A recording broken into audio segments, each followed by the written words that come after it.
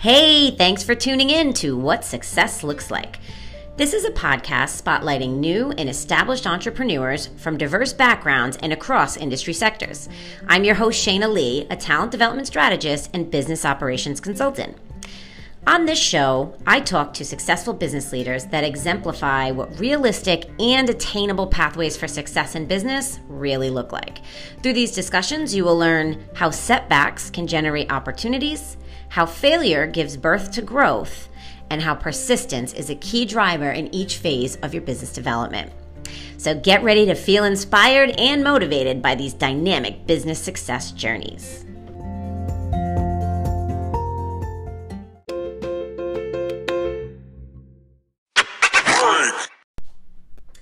Hey listeners, on today's show, I'm excited to welcome Ray Nunez, partner and community director of the Nunez Co. based out of Rhode Island.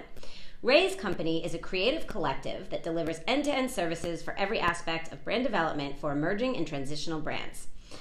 I am excited to talk to Ray today because of his personal journey into entrepreneurship and also because he's established success in his business through both a social impact and revenue-generating model. So I'm eager to hear his process and his insight on how best to create that type of business structure. Ray, thank you so much for joining me. Thank you for having me, Shayna. Shout out to the CIC in Providence where we are here filming this, recording this podcast. So Ray, actually what I want to touch base on first is I had initially had you as founder and CEO of this company because I think it's really cool that someone your age is so successful in creating your own company, and you told me to change that to your role, which is actually partner and community director. So talk to me about your title and what your ideas are about that. I love that. So that's a question, funny enough, that's a question I get asked a lot. Because people expect me to, especially when they interact with me online on LinkedIn, they expect to see CEO and founder of X company. And while I am the founder with my wife of this company, the title that suits me best is community director because, at the end of the day, my job within my team is to develop community for our clients, develop community internally. That's what I do every single day. I'm not just this, ivory tower CEO moving the widgets around and having people execute. I mean, every single morning I roll up my sleeves with my team and we get the job done together. Part of why we wanted to go into business was to disrupt all of these really kind of toxic hierarchies that exist in creative agencies where, your boss tells you what to do every day. And, that makes for a really ugly place to work. I don't want anybody who I talk to think that I'm the boss. Yeah. I'm one of you. We work together, we win together, we eat together, and that's part of why my job is to build that internal community. I don't want to create that kind of illusion for folks. I love that. Flatten the organizational chart. I know someone that works at a creative agency and has been in accounts for some time, but has like a real penchant to the creative side and really has ideas and has been doing it long enough, managing the accounts to kind of have ways to contribute. But exactly what you said, and especially in some of the bigger firms, there's this that's your job is to manage the project, not to have a say. That's the creatives. We've already decided who has a say. Mm-hmm. So I really dig that you do that, but I wanted to point out that you did create this company in partnership with your partner in life and in career. And so, because that I think is going to resonate with people who are wanting to do something like this and feel like that's way beyond what they could ever do. So before we dig into some of the business structure stuff that I'm interested in, can you talk about who you are, where you came from, how this all started, and what exactly it is that your company does? Awesome. So, like I said, I am the founder. I'm going to use that throughout the interview because I think this is awesome. Of this company, the Nunez Co. That we started in February with my wife. I'm originally from Mexico. I'm an immigrant. I came to the U.S. When I was 4 years old.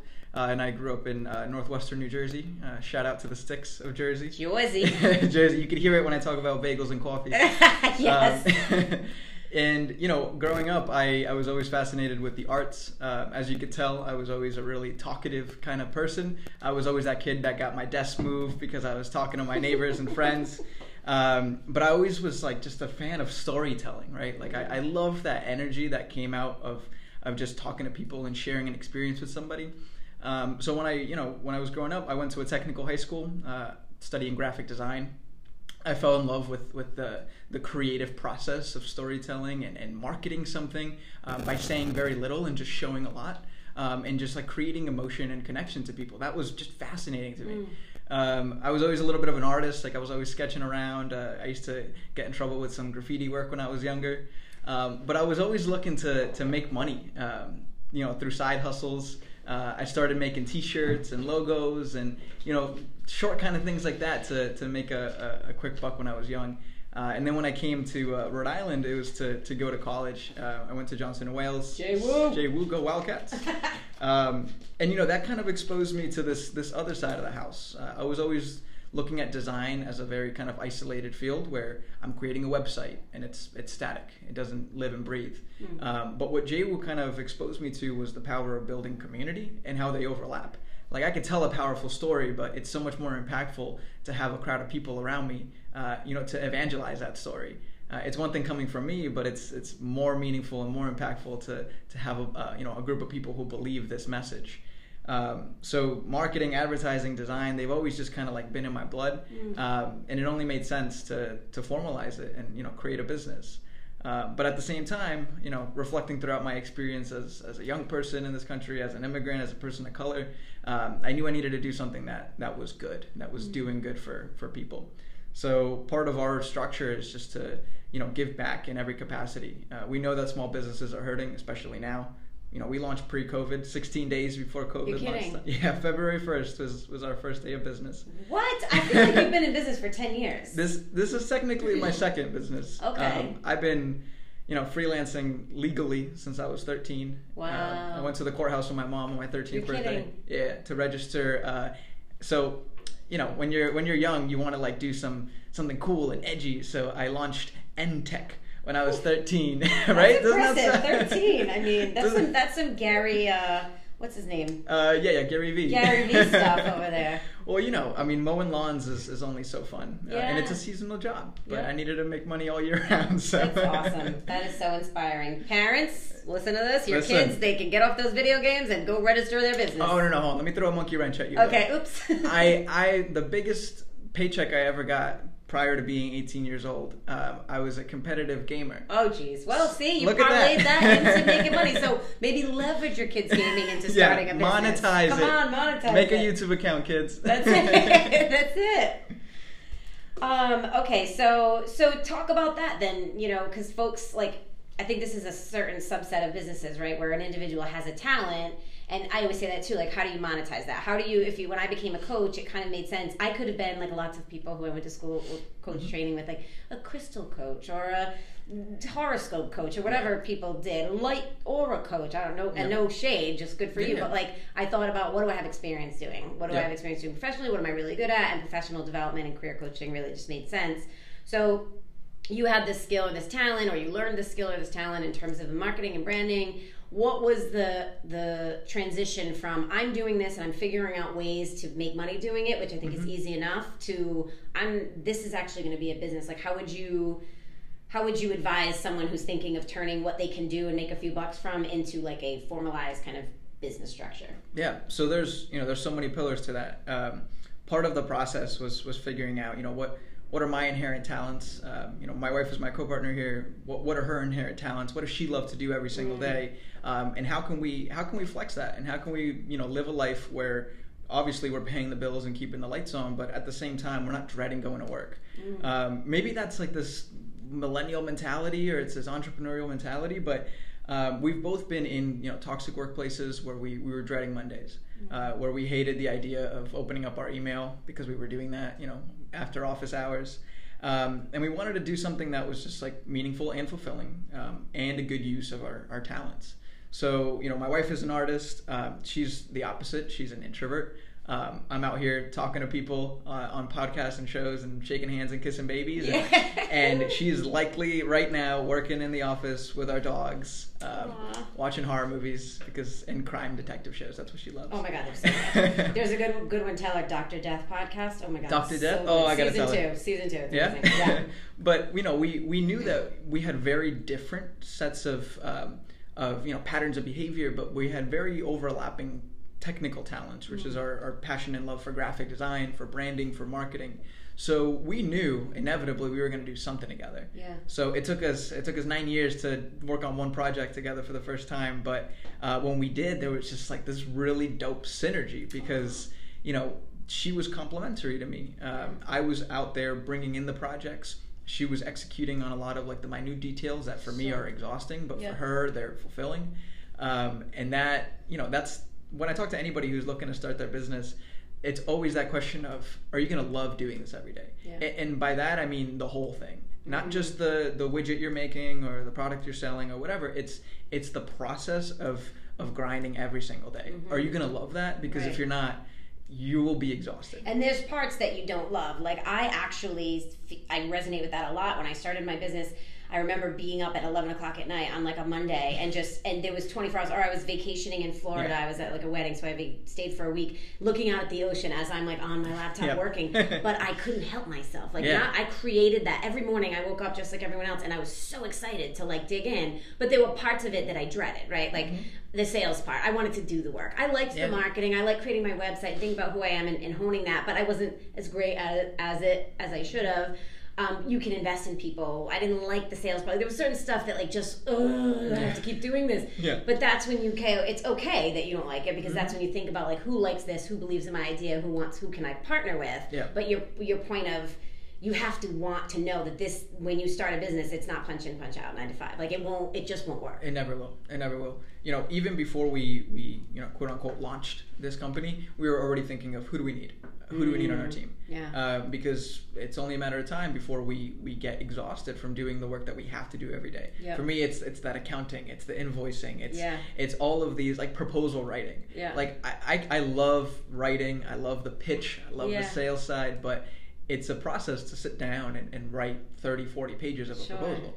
But I know that there's somebody out there who just gets such excitement from cranking in, a couple hours and writing a proposal. So it's always finding those complimentary people to join your team. So speaking of that, what were the first few steps that you took? Like, okay, really, let's make this a business. Was it like, we talked about this earlier, and I do want to touch on this too. I think so many people, and I've had this conversation with a few of my founders, spend a lot of time hung up on like the name, the logo, the brand, the website, and then like the act of doing the work is so secondary that they're a year in and they haven't had one client yet or served one customer because they're so inundated by this, like how I'm presenting myself. Now, as a marketer and brander, I'm curious to how much that kind of bogged you down, or if you knew that like, okay, yes, we have to kind of create who we are, but like we have to do some business structure stuff too, and also just start doing the work. Tell me about your process. I love that. Start. So there's two sides to this, right?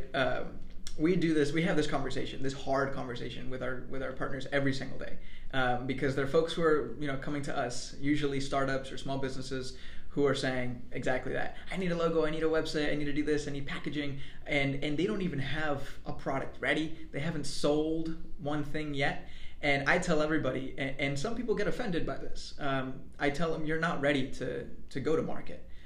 You need to, if you're in a real estate business, if you're planning on launching a real estate business, you better have a couple houses, you better have a couple properties. You have had to have done the thing. You can't go to market and then think that you're going to try to recreate that process from nothing. Right. Once you get clients, you'll figure out how to do the work. That's like saying I want to run for office, and once you elect me, I'll figure out what I'm going to do. No, well, some people, that works for some people. Isn't that odd that we would see that as bizarre? But for us, right, like I mentioned, I had been freelancing for a long time now. So I knew the process. I knew what it would take to formalize these processes. Same thing for my wife. She was coming from the corporate side. She worked for Hasbro. So she knew that, she already had the experience of end-to-end delivery of the service. But it's so funny. When we were, creating our branding and creating our website, we did the thing, right? We were like, oh, it's not ready yet. The story's not there yet. It's not ready to be seen by other people.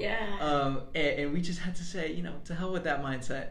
We have clients. We have people who are already working with us. This is a formality now. That's it. So many people put the cart before the horse, and that's just, it's backwards. You're going to waste your time, and by the time you go to market and you get client feedback and you get your process is figured out, you're likely going to have to rebrand anyway. That's it. And it's kind of like being good enough. I remember when I was first kind of trying to secure my first few executive level clients, I had worked professionally in a government setting, and I had sourced and kind of really was working with junior level folks in terms of professional development. So now I had to make this pivot into like, oh no, I can serve high level people too. And it just boiled down to like getting the first few people to just believe in me. And I had to talk to a lot of people where it was like, I'm not convinced, or show me this. But I had a handful who were at a super high level in their roles, but just something about what I was saying they bought into. And then I just brick by brick. And then I became the executive level, like serving executive level professionals was what I did. But I kind of like had to start somewhere. And I couldn't create this website or this image about myself that like, you know, I work with the corporate sector and this, because I had to just be, this is who I am, what do you think? And then now, like you said, once I started doing it, then I was able to shift my brand a bit to be true to like who I was actually serving. But you don't have to get all the way there first. You've got to start somewhere, and you just got to start. Exactly. You just got to start. If you get one thing out of today, is you just got to start. You just got to start. Okay, so in terms of, you know, we met because you were you were enrolled in one of the SEG, or no? No, so I know a lot of the folks over at SEG, and they were is Social Enterprise Greenhouse. That's correct. They're based out of Rhode Island. They're a fantastic organization. Yep. One thing that they were doing throughout COVID is this little micro project called Stories of Hope. Yeah. And they were showcasing mostly entrepreneurs of color who were... PS plug, go check it out. Stories of Hope, Jessica Vega, Claudia Cardosa, Harbor One Bank. But one of the things that they were doing is like just showcasing good things that were happening. Like, it's obviously called Stories of Hope for a reason, but they wanted to showcase businesses who were not just surviving this impact of COVID, but who were thriving. You know, similar to the conversation we're having right now, you need to see people doing well, otherwise you're going to get bogged down and think that this is unachievable or unattainable. But I helped create a lot of the branding for that. I created some videos for them, and you know, this is one of those projects that came to me because I wanted to give back with my service, with my talent. And for me, this is what I do every day, right? I love pulling up a milk crate and like shouting to everybody about some good news, and that was a way for me to do that, you know, through my talents. And I think social impact, which is what Social Enterprise Greenhouse focuses on, is incubating and accelerating entrepreneurs in the social impact space or wanting to start social impact businesses. But I think beyond folks who are that purposeful about it, you know, individuals that I work with as executive leaders or people who do decide to create a business, there is something in them that wants to kind of have a social impact, but they don't. So let's talk about that for a second, because you and I had talked about that, like, how purposeful do you need to be, and you know, can you create a business that is a revenue generating model but in essence serves as a social impact, or can you kind of generate a profit but then take time to do things that provide a social impact for society? That to create or make a social impact, you don't necessarily have to be doing, you know, Habitat for Humanity, right? Like, and if you're so intent on doing that for the sake of doing it and not because something really resonates with you, it's probably going to fall flat anyway. So how can you kind of connect with that mission-driven approach, but still make money? Exactly. So, you know, that's the $1 million question, because for years, this was very like siloed. You have the nonprofit sector whose entire mission is to do good. Right. And then, you know, the private sector, you have a bottom line. That's it. You got to make more money. And yeah, there's been overlap, right? Like you mentioned, you have a corporate office who might do something once a year where they pack lunches or they build a house or something like that. But there's this shift, especially with younger people who are seeing that there's a need to have a hybrid, to have both existing at once. And it's an expectation that businesses, you know, we keep hearing this word corporate responsibility, and young people are looking at businesses and saying, hey, what are you doing with that money, right? What are you doing with all of that revenue you're pulling in? Because if you're not doing something good with it, then we need to disrupt your model, because you shouldn't exist in this world where you're just hoarding wealth. And when we started our business, we knew, you know, we have student loans. We're young people. We just got married. We're trying to, you know, start a family and start a life here. And we knew that that's an expensive process. We could have clocked in at 9 to 5s and pulled in a paycheck and had health insurance and the whole thing. But we knew that we wanted to start a business that was going to be able to, you know, work within our means, but we could also do something really good with it. So our entire model is based around the idea of a social enterprise where, we charge you for our services if you have the means to. We know that there's, you know, a lot of our partners, they're coming in with venture capital money. They're coming in with, you know, secured bank accounts where they could afford our services. And, you know, we work with them whatever their means are. But we know that the partners who need us the most, who are in this chicken and egg kind of situation where they need our branding services to go to market, to make to get money, to pay you. Yeah, to pay me. Yeah. So we've been very fortunate, especially during COVID, to have these kind of like flex partnerships. We've worked with micro businesses, startups, knowing that they're going to be successful. We're investing in them essentially. I binge watch a lot of Shark Tank. I love Shark Tank. And I'm always so inspired by them saying, I'm not gonna throw equity at this. I'm not gonna take your equity. I'm just gonna, I'm gonna use Mark Cuban as an example. Yeah. He'll say, I'm really good at marketing and tech startups and all that stuff. Yeah. So I'll leverage all of my resources as an investment in you, and you pay me back when you're able to do that. That's it. We've done that, and we did that even before launching this company, and that's incredibly rewarding, and it's great to see all of our our partners who didn't have the means be our biggest advocates. They are evangelicals for us right now. They are the ones who brought us the leads. They've referred us to bigger paying projects, and we've invested in them. So this is a long-term commitment, right? We're in it for the long haul with them. It's a really beautiful model, and it seems to be unique in the ad agency space. It's definitely, I'm sure, unique in the ad agency space, probably in most businesses. And what I love about it, and it's something I talk to social impact entrepreneurs about a lot in terms of their own personal struggle, because to that point, right, like they need to pay bills and they need to, but they feel some kind of like disservice to themselves if they just kind of create something that doesn't have this like super meaningful aspect in society. Like they want to sell paper or whatever, right?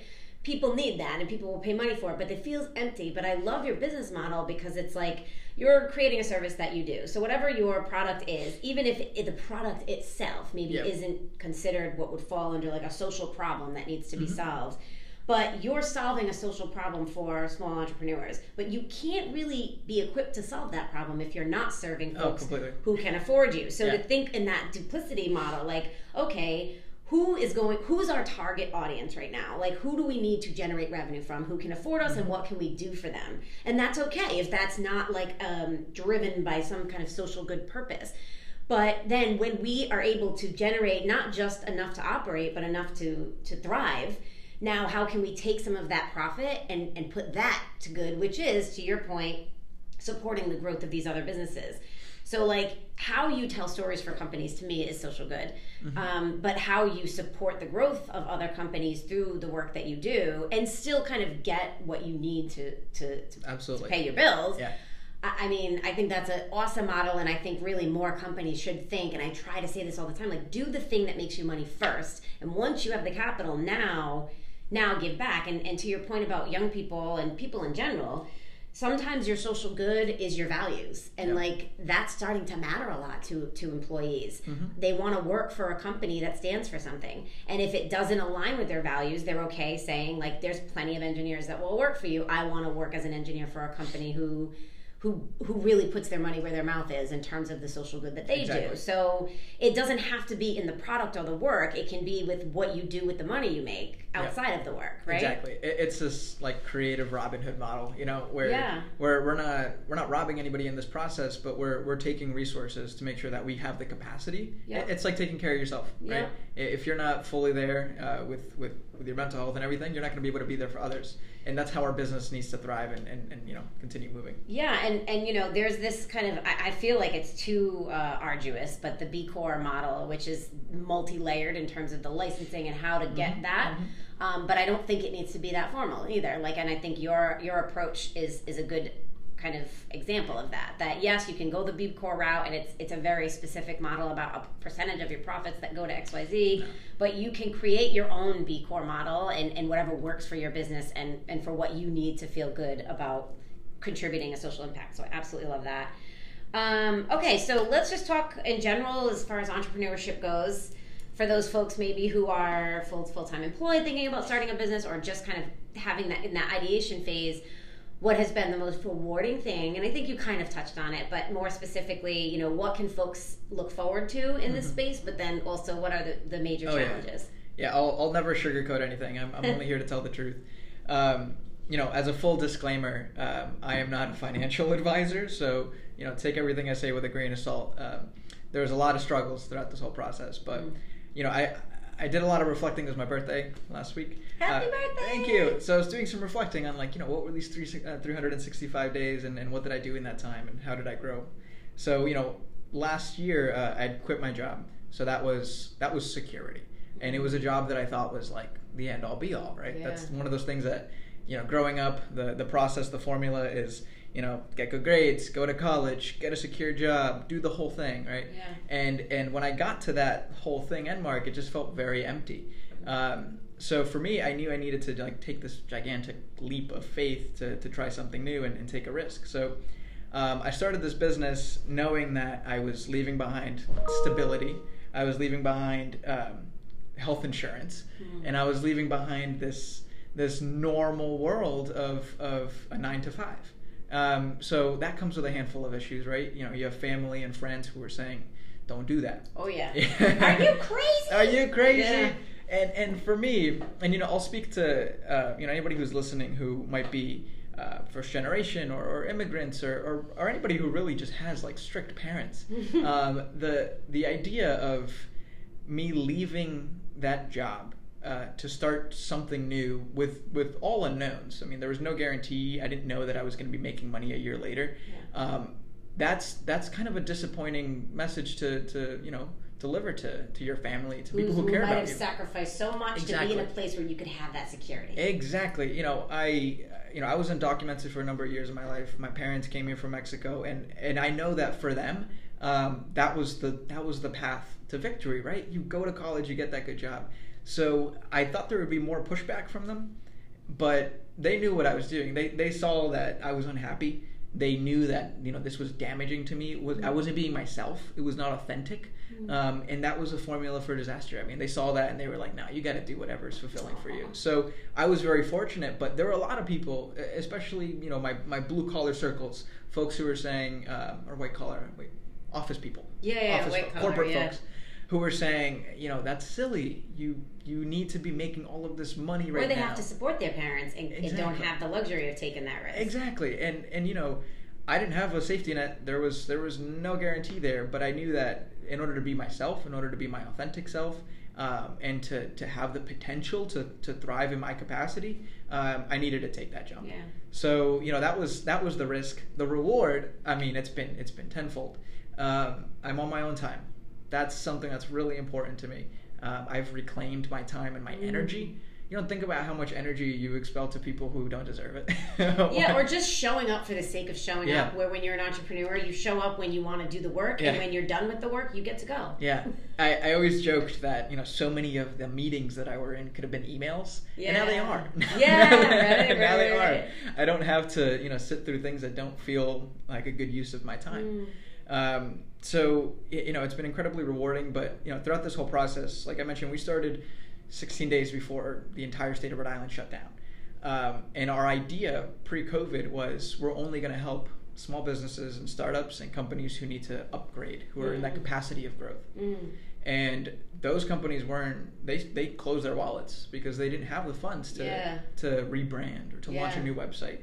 So we had to quickly pivot and figure out, you know, who are we serving, who can we serve best, and who needs us the most right now.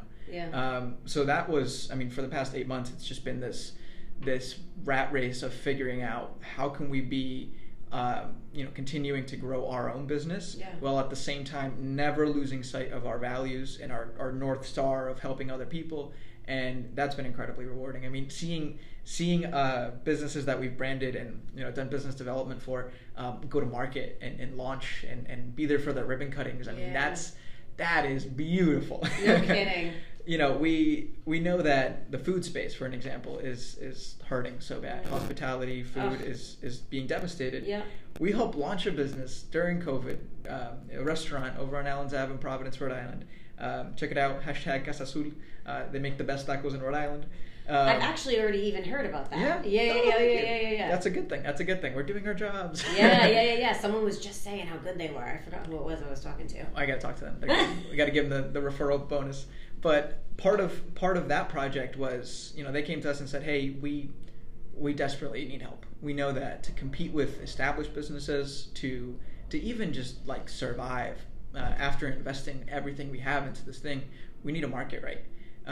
So that was one of those projects where we knew this is going to pay off. This is going to pay off. They're good people. They're people who will advocate for us. And it's going to be a fantastic case study if we pull this off. Yeah. So, we launched in July 7th. And my wife painted a beautiful mural in there. And in that time, like seeing them get featured in publications, having, the mayor and the lieutenant governor and the secretary of state and all these representatives be there for a ribbon cutting during a global pandemic while businesses are closing their doors, like that is the reason we do this work. Oh, I love, because you're this own entity of a business, but you're the conduit for another business to become successful, to go to market, for people to know who they are, which is what makes a business. I mean, ultimately, you have to put yourself out there, and you have to tell your story in a way that's going to attract the people you want, so you can make the money, so you can stay open. So, don't underestimate the power of the branding and the marketing piece. Just don't necessarily put it first, because you have to figure out everything else. But that is so powerful that you can create that level of excitement and success for another business to thrive. Exactly. I mean, to that same anecdote.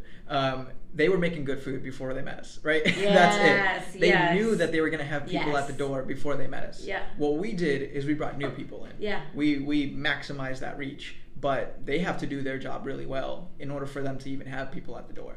Right. So, they didn't put the cart before the horse. They knew that they needed to do their thing really, really strongly in order to have that brand be, correlating with that same impact. Right, and just kind of amplifying who this business is. Okay, so we talk about, the challenges is the risk and the money and, all the things that you're not going to have, but then all the things that you gain in terms of personal fulfillment and the type of fulfillment you get when you do the job well and people like what you do. What final kind of pieces of advice or thoughts would you have for somebody at the ideation phase who's maybe just kind of spinning in the drain or thinking like, I want to do this, but they're being kind of overwhelmed by what's not going to work? Like, what advice would you have for them? So that short list you have of things that are not going to work, you're going to end up doubling that. There's going to be a lot of things, monkey wrenches. I mean, just look at COVID. I mean, it completely destroyed the path that people were setting for themselves. But have realistic expectations of what failure could look like. Have realistic expectations of how you're going to pivot. That's so critical. And just take care of yourself throughout the process. I tell every single person I talk to, this is an exhausting line of work. Being your own boss, I mean, it's kind of glorified, especially now. Every young person, instead of being directed to, becoming doctors and lawyers, and even me, I do that a lot to young people too, but we can't glorify this thing without talking about what it actually means. And it means it's a lot of work and it's a lot of hours, and if you're not taking care of yourself in that process, your business won't be successful. That's an incredible takeaway there. So take care of yourself, have realistic expectations, but love the work you're doing. Otherwise, you gotta shift to something else. I love that so much, and you do have to be very self-directed to run a business. So if that's not a quality of yours, if you're someone who really needs instructions or reminders, maybe second guess entrepreneurship, or bring a partner in who can be compatible in that sense. Right? That's true. I always see the best combinations in business as the visionary and the operational person. Some people, I think I'm a little bit of both. But some people are total visionaries and they just have ideas, which is what a business needs to grow. But then you need the grounded person who's like, okay, let's execute this effectively. Okay, and so finally, you had mentioned this is your second iteration. What was just out of curiosity, what was your first business? Oh, the one I started when I was 13 years old. Oh, so, wow. So kind of doing the freelance stuff all the way through. So the formal thing of it was I was a print broker. It was a little bit of design work, but I was a print broker. I was managing all these print projects where I didn't own a printer, but I knew how to leverage relationships I had with these wholesale printers. So I was getting boxes delivered to my house of banner stands and thousands and thousands of manuals and postcards and books, and I knew that was the best place for me to be in. I could bring in projects and I didn't have to own any buildings or machines. I was just building good relationships. What's the value prop? Is the person just doesn't want to deal with those logistics, and so they're willing to pay more to get it done to have someone else do it? I am significantly more cost effective than a brick and mortar print shop because I'm just the middle person. You're getting wholesale printing pricing from somebody who doesn't have the cost. So your business model is you might be going to various entities to do various projects, whereas they would have to kind of go with, they wouldn't want to deal with that. Like they would either go to one guy and pay a lot, Yeah. So you had to prove to them it'll be cheaper to go with me. Don't worry about how I get it done. I just get it done. It'll be delivered to your house. Interesting. Okay. And so then you transitioned more into the storytelling and the branding side. So you said you had just kind of thought about a rebrand and think, what is next for the business, especially like post-COVID? Post-COVID. So, when we launched in February, it was my wife and our 2 dogs. And, since then, we have a team of 6. We've tripled in size. We have, our beautiful office space here at the CIC. We have an incredible group of partners that we work with. So next is telling that crazy-ass story of what we did in 8 months. And then, it's setting the chart for what's next. We've pulled in services and projects that we didn't expect to. Going back to that restaurant example, my wife painted a 12x9 mural in there. So now we're getting calls from like all over the region for mural work. Wow. And that's what's fulfilling to her. So I'm of course going to be able to add that as a service. So we've evolved by necessity. And now we need to tell that story of who we are now. Yeah. Our values haven't changed. Our processes haven't changed. We haven't changed, but now there's just an additional line of services that we offer, thanks to our new team members and new work that's come out, but also just based out of what people need right now. Yeah. So it's telling that story, and it's really just painting the picture for where we're going to be in the next couple of years. And so who should reach out to you for what service, and where can they find your business? Excellent. So if you're a fan of tacos and you want to get over some lunch in Rhode Island, you could definitely meet up with me. The other group of people is you're planning on starting your business and you're serious about it, and I mean that. I want to work with people who want to do good in the world. I want to help bring your brand to reality, but I also want to help people upscale their businesses. Right? There's so many folks who have an outdated brand or just a brand that doesn't feel right anymore, similar to how we are right now. I want to help you tell that story and get to that next level. We do web development work, we do marketing, we do brand design, we do murals, we do interior design. We bring people together, we tell stories, and we do it really well with the intention of doing good in the world. So if any of those things spark any interest to you, I'd love to have a conversation about that. What can you? I'm gonna get your website info for my episode page, but can you share that link with folks? We make this very easy. Our company is The Nunez Co. You could find our website at thenunez.co, and all of our social media handles are The Nunez Co. And I have to say, having been to your website, like if you're looking for someone for branding and marketing, like it's clear that this is what you do, because your website is fantastic, and most people are going to go like, I want my website to look like that. So if they can do it for themselves and really be clear about who they are and tell that story, they can do it for you. And that's what sold me, is like, wow, this looks really great. And I would want, because sometimes you'll go to branders and it's like, oh, okay, their own website isn't that great. But Ray's is not the case. So go check out the Nunez Co. website, and if you're looking for branding, marketing, website design, a whole bunch of awesome stuff, murals potentially, Ray and his firm could probably help get you there. Reach out to him directly. Go to the episode page if you want those links. Thanks so much for tuning in. Oh yes, and thank you, Ray, so much for being here. I'm like, okay, everyone, check out Ray's stuff. Gotta go. Bye. Thank you for coming on the show. We appreciate having you. Thank you, Shayna. Thank you for having me. All right, now we're leaving. Bye.